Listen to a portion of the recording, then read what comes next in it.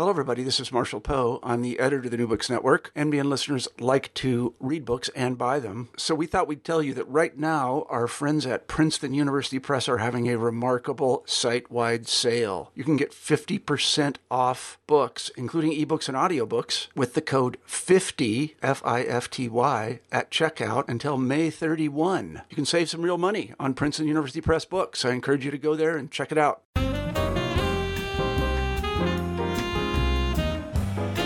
Hello there, and welcome to another episode of New Books in Asian American Studies. I'm Chris Patterson, and my guest today is Jared Suarez, who is an assistant professor of English and comparative American studies at Oberlin College. We'll discuss his book, The Work of Mothering, Globalization and the Filipino Diaspora, which was published by the University of Illinois Press in November 2017.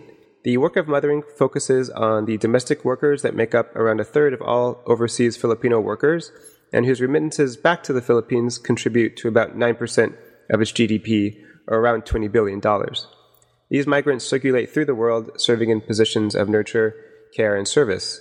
Professor Suarez examines literary, film, and cultural representations of these figures as part and parcel of a broader historical movement that structures the Philippines under globalization. To understand the multiple sites and histories of these figures, Suarez employs a framework that he calls the diasporic maternal, which focuses on the various forms of care and service that these migrants occupy throughout the world. Through a reading method that Suarez calls archipelagic reading, Suarez attempts to trace the undercurrents of these narratives that expose the feelings, desires, and strategies that exist outside of motherhood and maternal care. So I hope that intro made sense. If not, we can ask the author directly. So welcome, Jared. How's it going? I'm well. Thanks, Chris. Thanks for having me. So let's just begin with an obvious first question. I'm living in Hong Kong, so we see domestic workers from Indonesia, but of course all over the world, domestic workers come from the Caribbean, Latinas, Indonesian, and a lot of other groups. And so why focus on the Filipinos here? I think as you were alluding to, Filipinos occupy a significant percentage of that economy. And when it comes to Philippine-centric sort of narratives, they're also a prominent sort of figure in terms of the Philippine economy and Philippine history. So I think it's part of those bigger conversations that we're having about global labor and overseas domestic labor. But it made sense just in terms of my own kind of intellectual trajectory to focus on the Philippines and see what sense I could make of it through literature as I do in the book. Okay. How did, as you said, part of your intellectual trajectory, where did that begin, or what was kind of influencing the work originally? I think you wrote it for your dissertation, right? So I assume it started in grad school? That's correct. So I was in grad school when the project began, and I think, at that time, I was in the mid 2000s, early 2000s, there was a lot of great sociological, social scientific work looking at overseas domestic labor from the Philippines, work by Rosel Pereñas, Ana Romina Guevara, Robin Rodriguez, and others. But I wasn't seeing a lot in terms of the cultural studies and literature angle. So Nefertiti Tadayar's work became really influential on mine and helped me to think more about how to make literature engage with these questions and what the sort of what cultural production can have to say on these matters that can complement, supplement, but also, I would say, intervene in some of the work that was going on and that continues to go on in the social sciences. So the project comes out of grad school and out of that sort of set of inquiries. I was in an American Studies program, so I was afforded the opportunity to do interdisciplinary work where literature and the social were central to the program. So it was in some ways, for me, I guess, the perfect setting by which I could pursue this project. Mm-hmm. It helped me draw on my own literary sort of interests while trying to address things that seem to be pressing matters even in today's world. I was intrigued also because, like you said, if you're influenced a lot by Nefertiti Tadier's work, both looking at cultural production and things like that. But the text that you chose, when I first looked at the book, the texts that you chose were a bit shocking to me because I was thinking like, okay, this is going to be about like movies like Iloilo, like that are quite explicitly about Filipino workers. But then the texts are talking kind of like some are a bit more canonical, like Bulosan's America's in the Heart. But then short stories from Mia Alvar that you use, even though I think she's written a couple short stories that are quite explicitly just about these domestic workers. And then you chose other ones, I think, in that text that are quite different. So I think Nefertiti Tadier does similar things in her work as well. Like kind of talks around or uses texts that have these same themes, showing the history and the broader forms of reading to do them. So what kind of went into how you chose these texts, and not just Bulosan, but you also go over like Apocalypse Now, the diaries around Apocalypse Now, Perfume Nightmare, so things that like I usually wouldn't immediately communicate to be about this subject. Yeah, absolutely. That's a very important question about the book, because I think the text that are its focus would probably surprise other readers as well. For me, it made sense in terms of trying to open up the category of overseas domestic labor and open up the category of diasporic Filipino identity, because in that sense, I was, I guess, sort of shifting away from the kind of empirical site, we might say, of specifically characters or figures that are or who are inhabiting actual positions of overseas domestic labor, and moving instead to think about the broader context within which a Filipino identity sort of travels in the world. And it's, within that broader framework that something like the qualities that are also central to overseas domestic labor are actually relevant and operative, and also subverted by the narratives that I look at. So there's very few actually texts that I look at that are focused on overseas domestic labor, apart from maybe from that YouTube video that I briefly discussed at the beginning of the book. Mm-hmm. Everything else is really about other, the ways in which the diasporic maternal, which is what I call it in the book, that circulates within circuits of Filipino globalization, if you want to call it that. Right. And so, this is a good way to lead into the diasporic maternal. So diaspora as in groups scattered around from the homeland, usually after some dispersal event. But what does it mean to see diasporas as maternal, if that's what the term is kind of doing? What does diasporic maternal mean as a framework? That's good. I think that for me, I was thinking about, diasporic functions in my book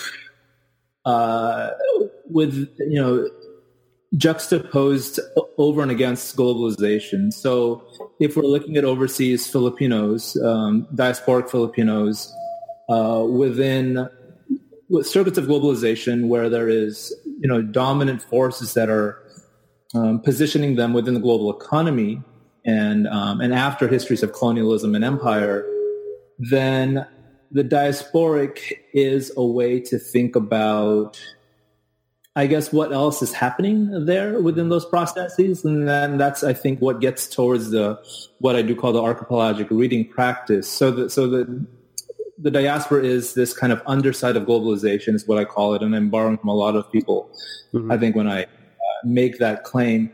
And then similarly, the maternal is juxtaposed against motherhood. So I'm not looking at empirical biological mothers. I'm thinking about the maternal qualities that get naturalized and imposed on Filipino subjects as they become diasporic.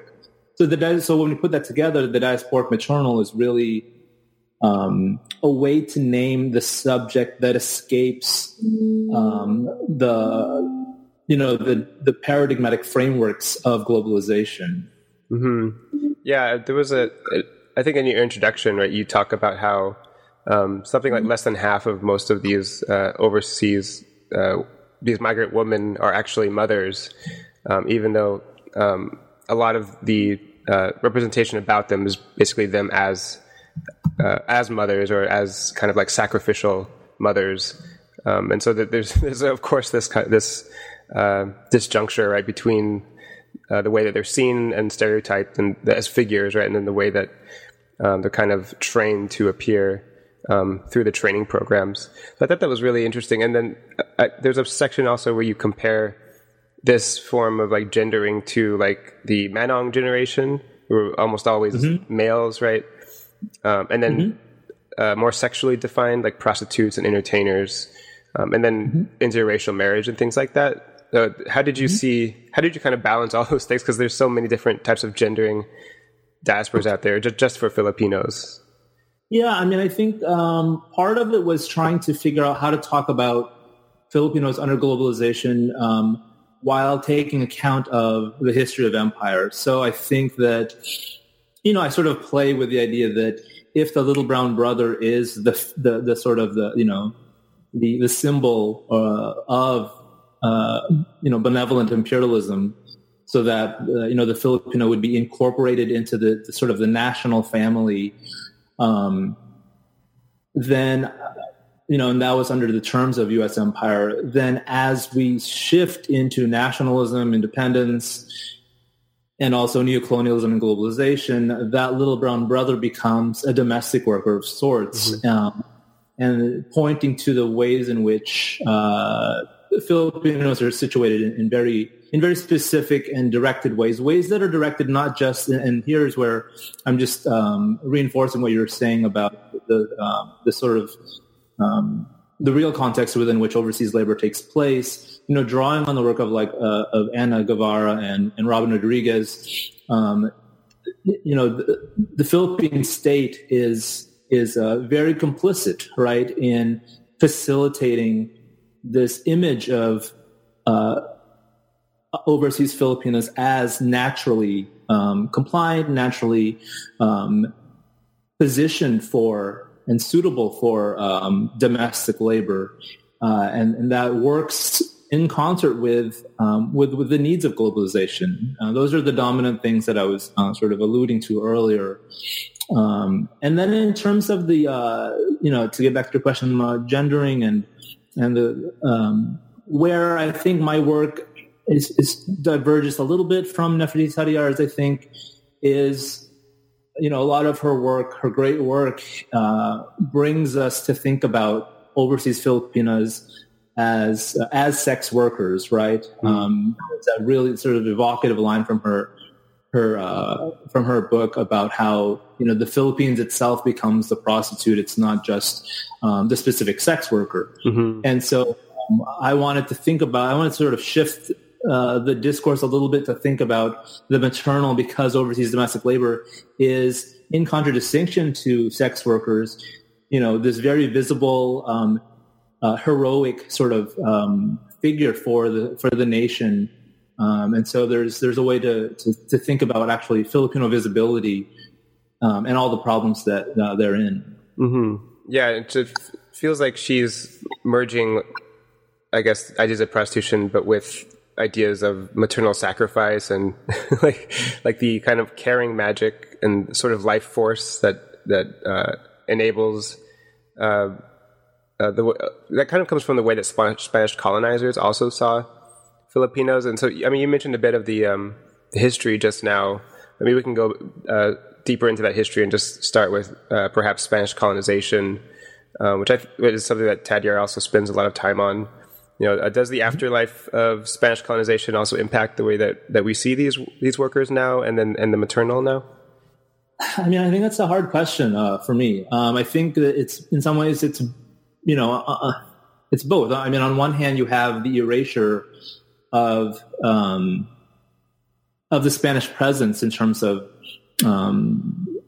the kind of, I guess, the American erasure of the Spanish presence in the Philippines, the attempt to, again, sort of reposition Filipinos as these sort of uncivilized natives who have not been, subject to European rule for 300 years. And so there's sort of that's at play. And then on the other hand, you have the very specific, I guess if I had to really answer that, I would, I'm locating the overseas domestic labor specifically within the narrative of U.S. imperialism and then globalization, because that's really when that shift from the little brown brother to the overseas domestic worker becomes sort of interesting and operative. Mm-hmm. I think it would be interesting to see how others might think about it within the broader sort of history of Spanish and American imperialism. So I noticed in your footnotes you do quote at length the more of the statements about like Christianizing that coming from the Americas in the late 1890s, right? And when you mentioned the little brown brother, so can you explain that figure and how that begins to morph into domestic labor or the kind of outmigration that we see now? Sure. I mean, so the little brown brother was this sort of this trope, this colonial trope that you would see in popular cultural discourses, political cartoons, narratives from the turn of the century. As the U.S. was, positioning itself as an imperial power, sort of in a newfound way, after the settler colonialism of on the continent, as the U.S. was expanding into the Puerto Rico, Cuba, Hawaii, Guam, and Philippines. Little Brown Brother is one way in which that discourse framed Filipinos and framed the discourse of benevolent colonialism, where colonialism was unlike previous empires. It was not going to be this violent kind of imposition or invasion, but it was going to be this civilizational discourse. We are bringing education, we are bringing religion, we are bringing Western values to these Filipinos, and we're going to welcome them into our family as these little brown brothers who would be educated not only by our sort of, not only through force, through coercion, but through the Thomasites, the USS Thomas, where dozens of school teachers descended upon the archipelago. And so there's, the little brown brother becomes this really important colonial trope, staging U.S. empire. And that's where you start to see the Manong generation come in. A lot of the early migrants were these sort of, people seeking education, Filipinos seeking education or already educated. And then as you move into the 20th century and you move into the, after the war, so now I'm thinking about Kathy Choi's work, you start to see this way in which nursing becomes important, right? So the shift sort of immediately right after World War II and right after Philippine independence, you see this sort of move towards nursing and that sort of outward migration and into the U.S. and other places, which then becomes through Marcos and then on overseas domestic labor, sort of like at full tilt. And so there's this way in which I guess that colonial narrative haunts contemporary Filipino subjects across the world, because even if there is a sort of this promise of independence and promise of, this sort of neoliberal kind of self that even now the Philippine state is promising or guaranteeing, there's still these ways in which it's a highly managed situation, highly regulated in terms of facilitating, specific forms of exploitation. And so again, that's all that sort of sociological and historical stuff that other sort of academics have been doing really amazing work on. And what I guess where I'm sort of entering the conversation a little bit is to try to think about what the creative side of these things, what cultural production brings to the table, what literature and cinema and art and poetry can help us see alongside these other stories. Mm-hmm. Yeah, and I like the way you put it. Is the little brown boy who was never really meant to grow up, or is kind of, no matter what, is always going to be seen as this kind of little brown figure. But then the gender can shift around. And it reminds me of, I think, Robin Rodriguez also puts it in a way where Philippines gained independence, but the "in" is in brackets. And I think all this kind of comes to head in your... so before we turn to the text, you do spend quite a while on the Marcos years and how those influenced the outmigration. And like you said, I think a lot of the sociological work has also talked about this, the labor brokerage state, right, that the Philippines then becomes in Marcos. But can you explain a bit about why Marcos was such an important conjunctural moment? Yeah, I mean, and Marcos is I think it's a really, important moment for a couple of reasons. Marcos helped institutionalize overseas domestic labor. Right at the sort of onset of martial law, right, overseas domestic labor becomes this process by which Filipinos get sent overseas. Something that was already happening with the sort of nursing trade, but now it gets roped into the conversation about unemployment, severe unemployment in the Philippines, the threats of a sort of a communist insurgency that were his alibis for imposing martial law. At the same time, and so it gets institutionalized, and that's what's crucial to understand about Marcos. The other thing, though, that I try to point to is that the process has only proliferated since then. So it's one thing to credit Marcos with institutionalizing it, which he did, but the ways in which he becomes this kind of the sole figure held accountable for all of the sort of problems that plague the Philippines, as if his since his departure and with a series of more or less quasi democratically elected presidents, we are in a different place. There's the growth of overseas domestic labor would suggest otherwise, I think, or at least complicate any kind of narrative of progress, because for that very vulnerable population, the exploitation seems to have only increased as the demand for that labor and for those remittances increases as well. Yeah, I especially like your reading of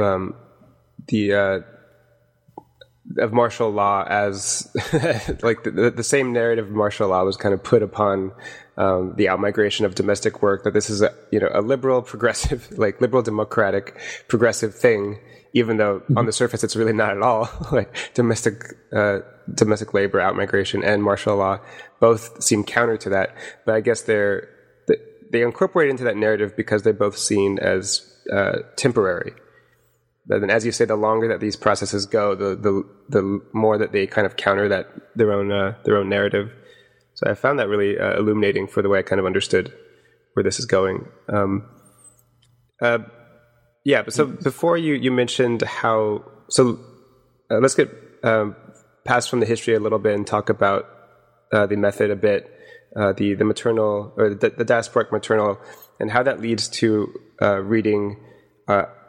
This is always a difficult word for me to say. The archipelagic reading practices that you go throughout, that you take throughout the book, and seem a bit scattered onto every text. And of course, we're thinking of the scattered islands of a literal or archipelago, but you're also using that word in a more abstract or more like heuristic type of way. So can you explain a bit of what it means to read archipelagically?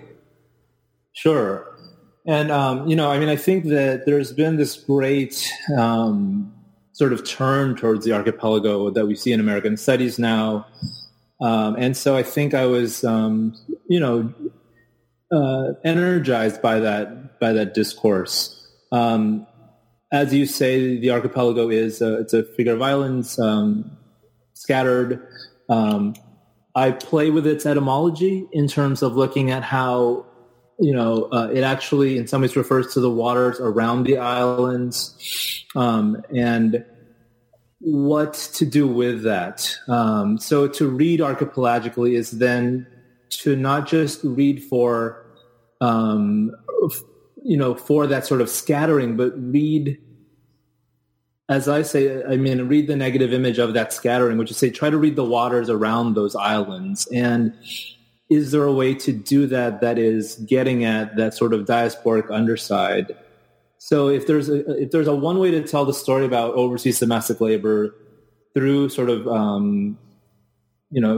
social science tools of mapping the kind of exploitation of overseas labor, the ways in which the state is propping them up as heroes in order to facilitate that exploitation, how does literature encourage us to see what else is happening by giving us details into these characters' lives? Again, characters who are not empirically overseas domestic workers, but are part of a kind of diasporic Filipino sort of collective. And maybe collective is maybe I arrived at that word,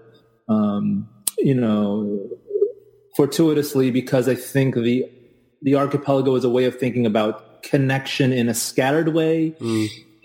It's thinking about connection in a way. It's thinking about diaspora in a way that that resists, diasporic nationalisms, right? So there's always this nationalist call to belong in a very kind of rigorous, strict, and disciplined way.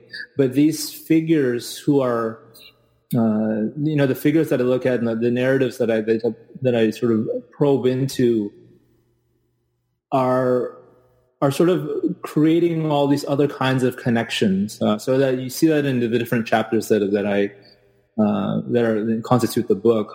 There's other things that are happening here that maybe get us to see, what I think I call the archipelagic underside of globalization. Mm-hmm. I think that's when that term became clear for me throughout the book, was when you talk about the underside of the undercurrents, so because I think when you first conceptualize the term, you talk about it as like blurring the division between seas and islands, right?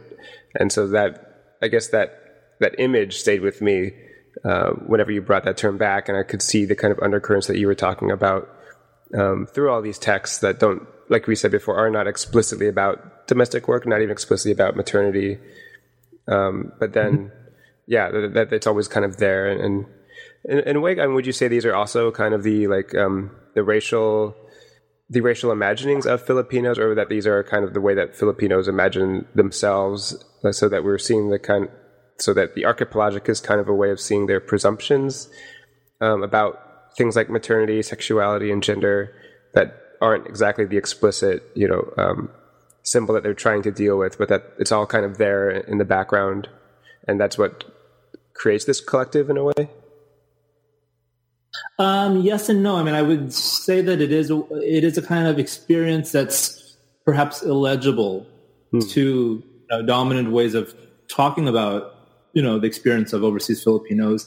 On the other hand, I would be cautious about how I make claims about their actual experiences, because I want to think of some of the readings that I do. I think the characters themselves aren't even really intentionally subverting anything. They're just they're the ways that they navigate their lives are they're just sort of under the spell of a kind of archipelagic process that is not entirely definable by dominant narratives.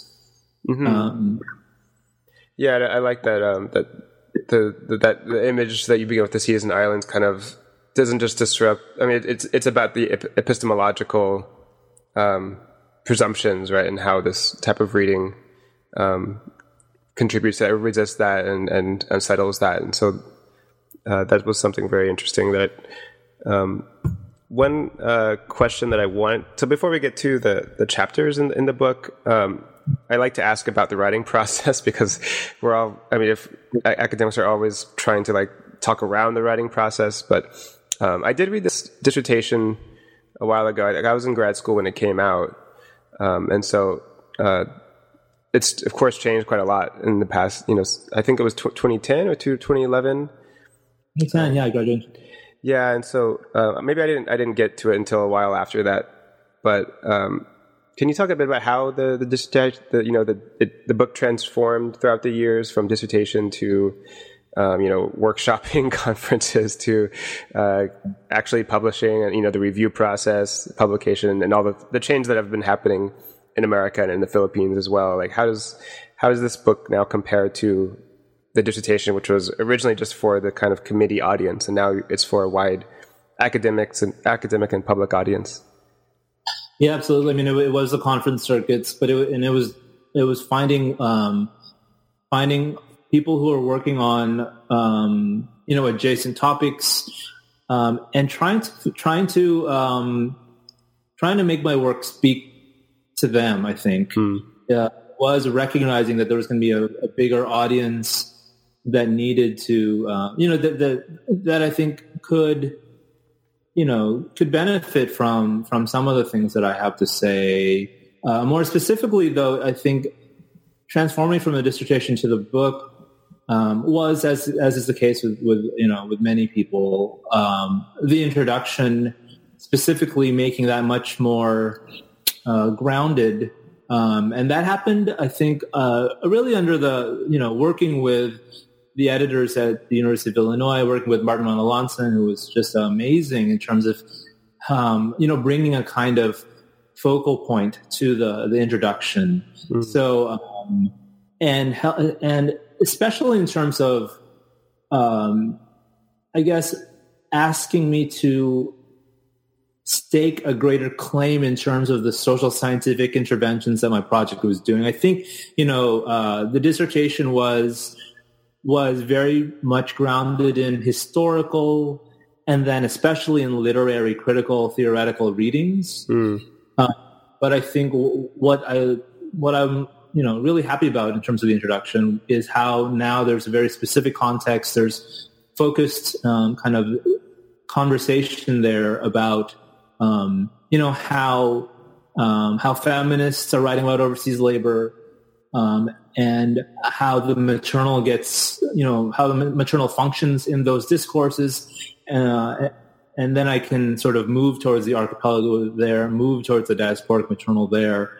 Once that framework arrived to the project, it felt like a pretty different book by then. And then it's all the other, it's just all the sort of nitty gritty parts of revision, making sure that each chapter spoke to that new kind of framework.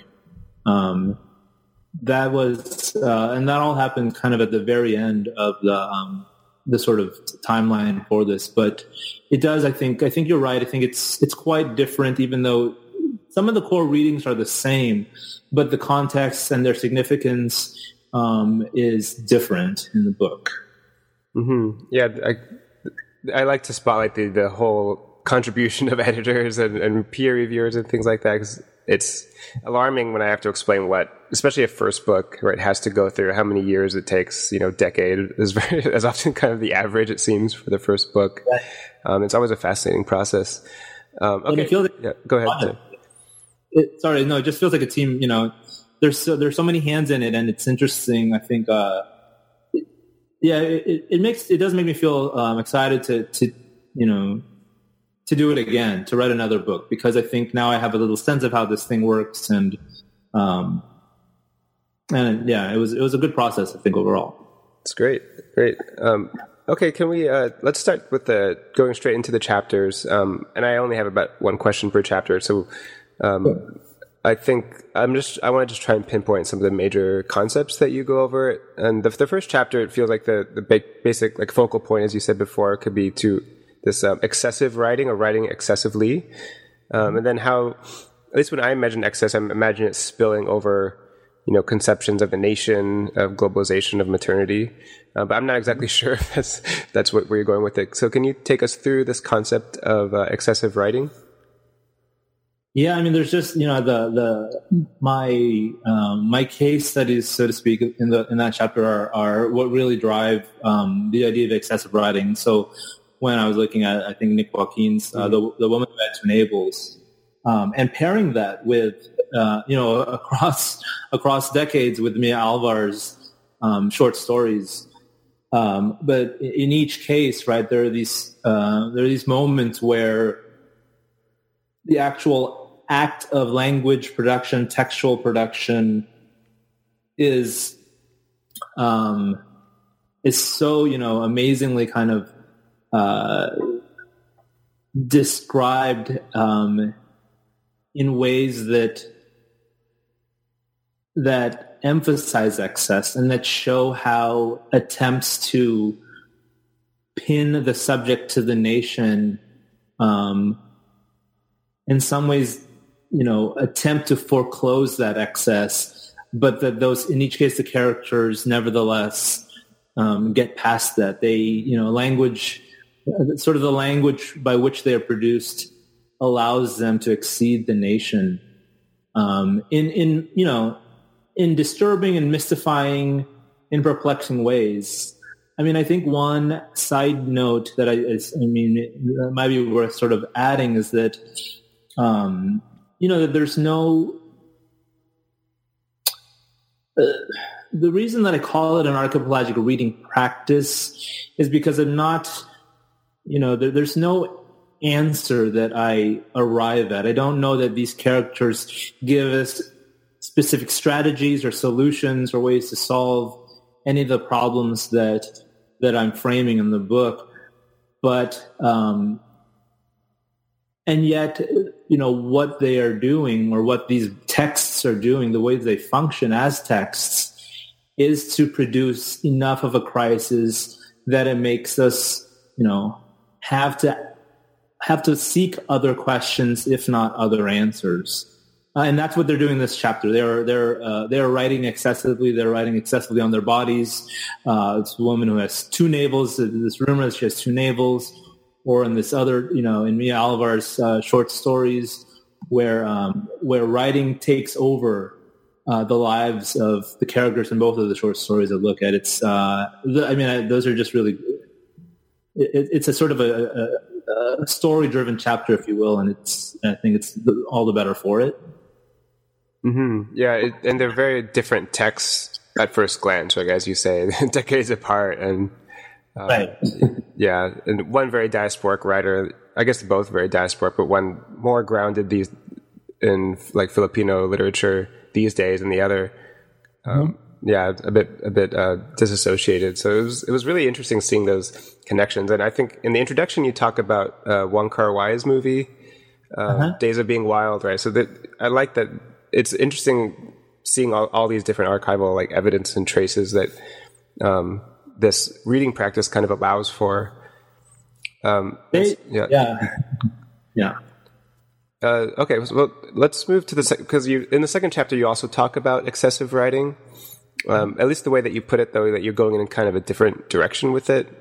In this chapter, you're talking about Jessica Hagedorn's Dream Jungle and Apocalypse Now and the diaries associated with Apocalypse Now. But you're concerned with excess, as you say, that as an excess that kind of stabilizes rather than destabilizes, and even if just temporarily. And you call it stabilizing an alternative whose coordinates are important to trace. So can you talk about this more stabilizing notion of excessive writing that you're getting from these texts? Sure. I think in the main character in Dream Jungle, the chapter is driven by how that novel ends and her sorts of decision, the decisions that sort of inform her life, and so in that case. And similarly, but in more pointed ways, I guess I would say, in more specific ways, she gets asked to be a particular kind of mother within both and sort of a nationalist framework, and then by a kind of imperial framework. And that's where Eleanor Coppola's notes comes into the chapter, because there's this, the Dream Jungle takes place as a sort of fictionalized setting of Apocalypse Now, which was filmed by Francis Ford Coppola, and whose wife was joined him for much of the filming with their 3 kids.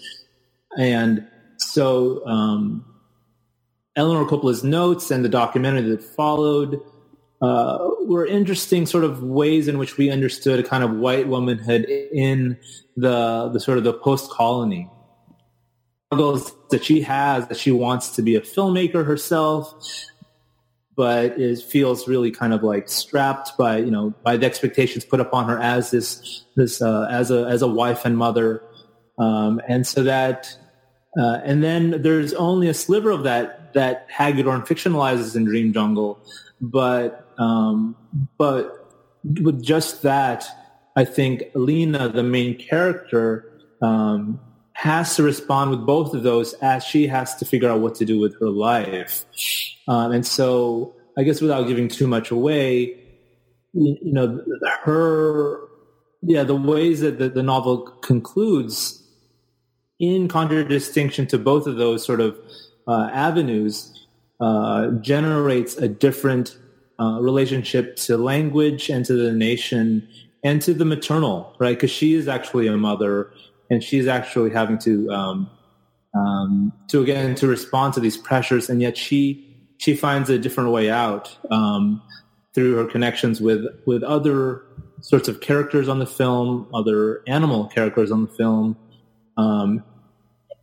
And what's, I think, maybe most striking about the novel is that it ends somewhat ambivalently. I mean, we're not sure what to make of her, and I think that's important. I mean, I really play with that in my chapter because it ends in a way that, the book closes, but what we make of that ending, I think, determines how we read Lena and how we read motherhood after that novel. Mm-hmm.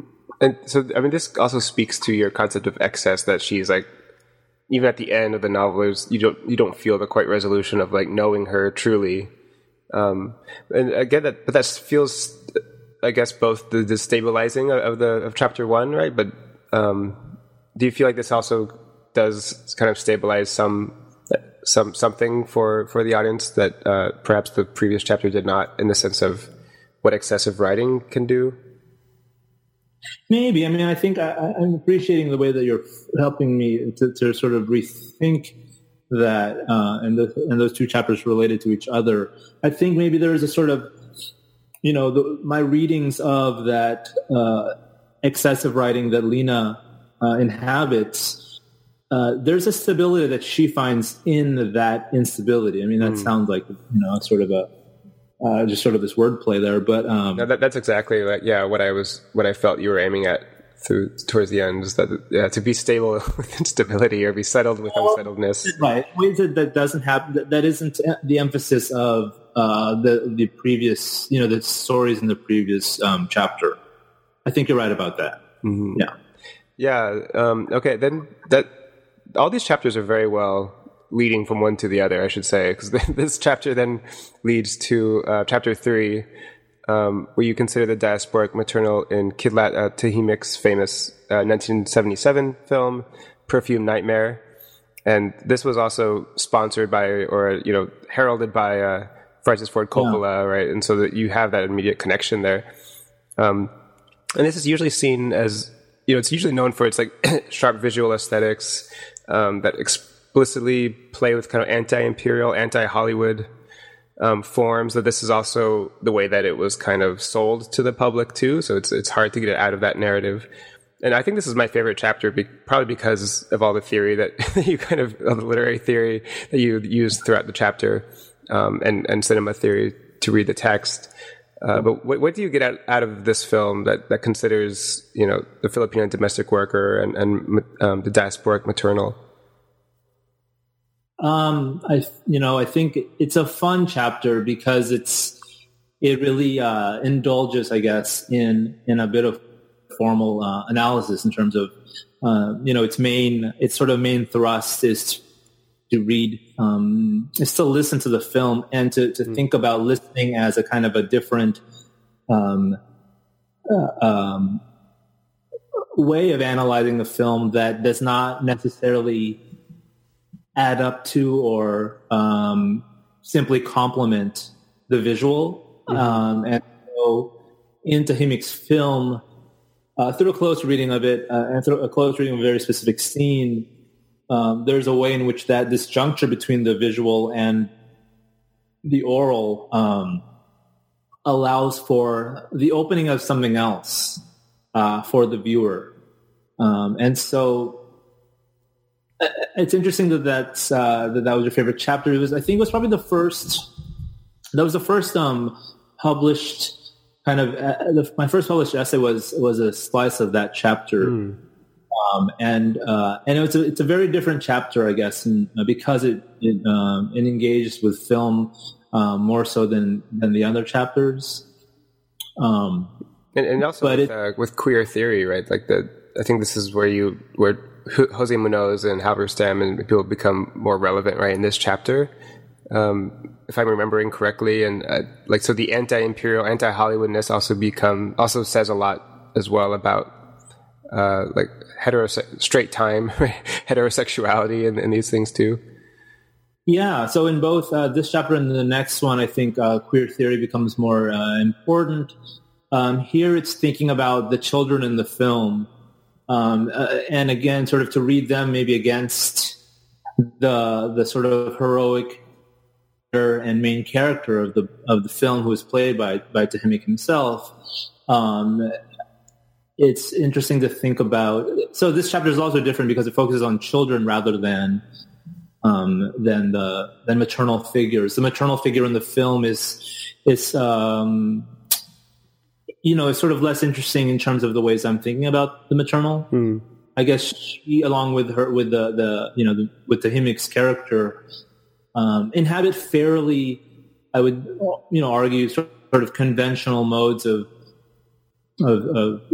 subjecthood that the children that I read in just a couple of scenes, kind of resist, and they resist it through that kind of interplay between the visual and the oral, the sonic, in terms of how the film actually plays out. But I do, I wanted to emphasize the sort of aesthetic there.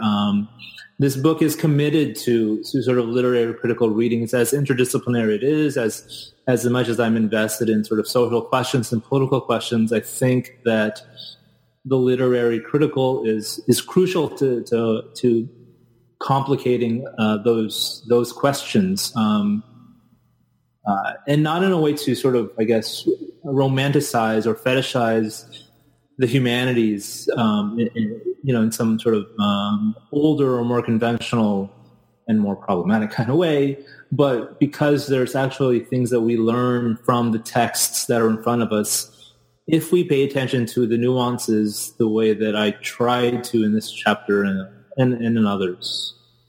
Mm-hmm. Yes, and so let's go to your last chapter where you talk about the diasporic maternal within immigration to the United States through reading Bulosan's Americas in the Heart and Brian Rowley's American Son. And this again goes back to what you were saying in the last chapter, how the maternal figures are there, but these texts are mostly known for building a kind of male Filipino-American masculinity with all the tributes and problems of that. And so how do you... This chapter was probably for me, when I was thinking about it, like this is was one of the most shocking in the way that it takes two texts that we think we know, we think we have pinned down, right? And then as you're saying it, they have these excesses, and then the archipelagic reading does something different with them. And so can you explain a bit about how you read these texts, given the diasporic maternal and all the queer theory that we were talking about before? Sure. Yeah, I mean, I think, the Bulosan part with which I begin the chapter is really indebted to both Rachel Lee and Martin Joseph Ponce's readings of, respectively, of Americas in the Heart. I try to bring those two into conversation with each other in terms of the sort of gendered reading of the text and of the sort of transnational doubled mode of address in Americas in the Heart. And I bring all of that to think about, another sort of marginal figure in that book, one who is not the main character, but who is, a sex worker who seems to be a sex worker who, has this sort of interaction with Carlos as he publishes his first book of poetry. And I try to think about what, the significance of that in terms of a Filipino identity in the U.S., the character's relationship to other migrant laborers, his efforts to bring migrant labor and creative writing together in such vexed and complicated ways that he arguably fails to do so throughout, by the book, the end of the book, because precisely of her sort of intervention there. And so I think, that marginal figure becomes really important to what, how that book actually works, and touches on things that are happening throughout the book in ways that I think we haven't fully absorbed. And then I bring that actually all the way to Brian Rowley's American Son, because of the sort of small accident. And it is an accident. I actually talked to Brian Rowley about this. He didn't know that, he wasn't aware that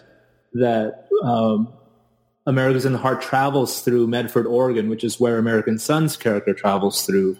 Sort of a nice coincidence, which I sort of tried to juxtapose and play with. And so in American Son, I bring that to the question of literal multiculturalism, sort of heteronormative multiculturalism, and the ways in which that book queers any kind of sense of belonging, not just to a kind of national identity, but also to a kind of, sort of homonormative kind of American sense of belonging.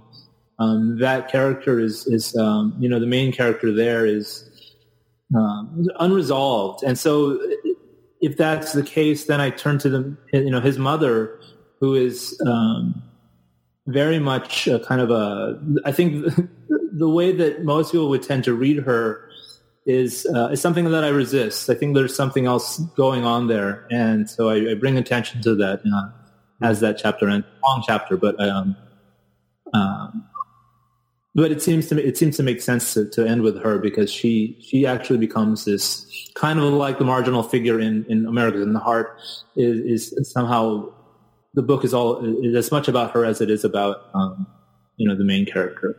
Mm-hmm. And in a very nice way, the kind of rereading of like paternal texts or texts about masculinity is then followed in your conclusion, where you talk about the most paternal figure, Jose Rizal, the father of the Filipino nation. And so why conclude a book about, the work of motherhood with this very paternal figure? And how do you reread I think it's his last letters, right? It was his, it's that sort of under-examined moment of his, of the legend of his death, where he is supposed to have turned around when he was being, he asked to be turned, he could face the firing squad. The petition was denied, and he turned around anyways. It's such an interesting moment in his life and in the life of the Philippines, that in spite of all the work that is written about Rizal, there's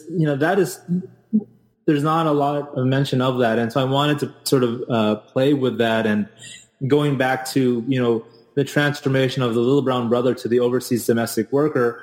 I try to think about Rizal not only as the father of the nation, but as the sort of maternal figure, the diasporic maternal figure par excellence, because he ushers in this narrative, or he ushers in the kind of a century and on's worth of, the kinds of impulses that are driven by nationalistic independence, but also the undercurrents that are happening there all throughout. And it's all those undercurrents that that are marginalized that I think I link to the marginalization of his churning around. I mean, I think there's, I guess the fact that we as a sort of a critical community have not done as much with that churning, that gesture of his in his final moment, it speaks to the other things that we may have turned equally away from, that we have marginalized, that we have not figured out how to read, that we have no archive for, that we don't know how to archive, perhaps because of the parameters of our sort of dominant epistemological frames. Mm-hmm, which, in a sense, are the very things aimed at us, right? this image of turning towards literally the guns or the weapons. Right. Yeah. Exactly. And I mean, there's so much to play with. I mean, you can play with. I think I talk about Lot's wife turning back. You can think about Benjamin's, angel of history, turning back and looking at, So it was a fun. I wasn't sure how to fit it into this project, and I thought maybe I'd have to save it for something else, but it made sense as a kind of, sort of interesting epilogue to the book. Mm-hmm, yeah. And it was very, very interesting. I liked how it, again, kind of comes pretty organically from all the thoughts in the book and how you reread masculinity in chapter 4. So to kind of conclude, I'd like to, because this is a wider audience than most of a lot of academic writers have in mind, on the podcast forum, I like to always ask, do you envision the book having an impact on Filipino diasporas, the lives of foreign domestic workers, or in other kind of perhaps non-scholarly or quote unquote academic contexts? I would hope so. I wouldn't be so presumptuous as to immediately claim so. I think that, of course, like with this kind of work, it's to invoke one archipelagic metaphor, it's about making waves, right? It's about sort of like if there's a way in which it can through several sort of channels or processes impact the ways that we think about them, and that can maybe impact that process. I don't really imagine that that's the case. The world works in different ways, but I think that at the least it would be interesting if, and I've yet to look into it. It would be interesting to have this book circulate in the Philippines, and see what kind of reception it gets there, and maybe there it can. I know that as an interdisciplinary text, I think ideally it would there are non-academics who might find it interesting, but at the same time, it's also it's very much a book written within specific kinds of professional parameters, and so one can only hope, I think. Well, great. Okay, so thank you so much for joining us and for answering all these questions. Do you mind ending by sharing with us any new research that you've been working on? You described that you might be interested in, or that you're set to write another book. So what feels next for you after this? I have no idea. I think that even though the archipelago is important to this book, it was something that arrived to it fairly late in the process. I guess I'm saying all that because there's a lot more to be said about it. There's a lot more that I want to do with it. And so I think my next whatever it is that I do next is going to probably engage with that in a more substantive way, but also maybe thinking, I'm not sure where to go with that, but I want to stay with the archipelago and think about what other kinds of work it can help produce. Okay, fabulous. Well, thank you very much for being on the show today. Take care. Thanks, Chris. Thanks for listening to my interview with Jared Suarez on his book, The Work of Mothering. If you have any questions, grievances, or suggestions, you can message me on the New Books in Asian American Studies Facebook page. Thanks.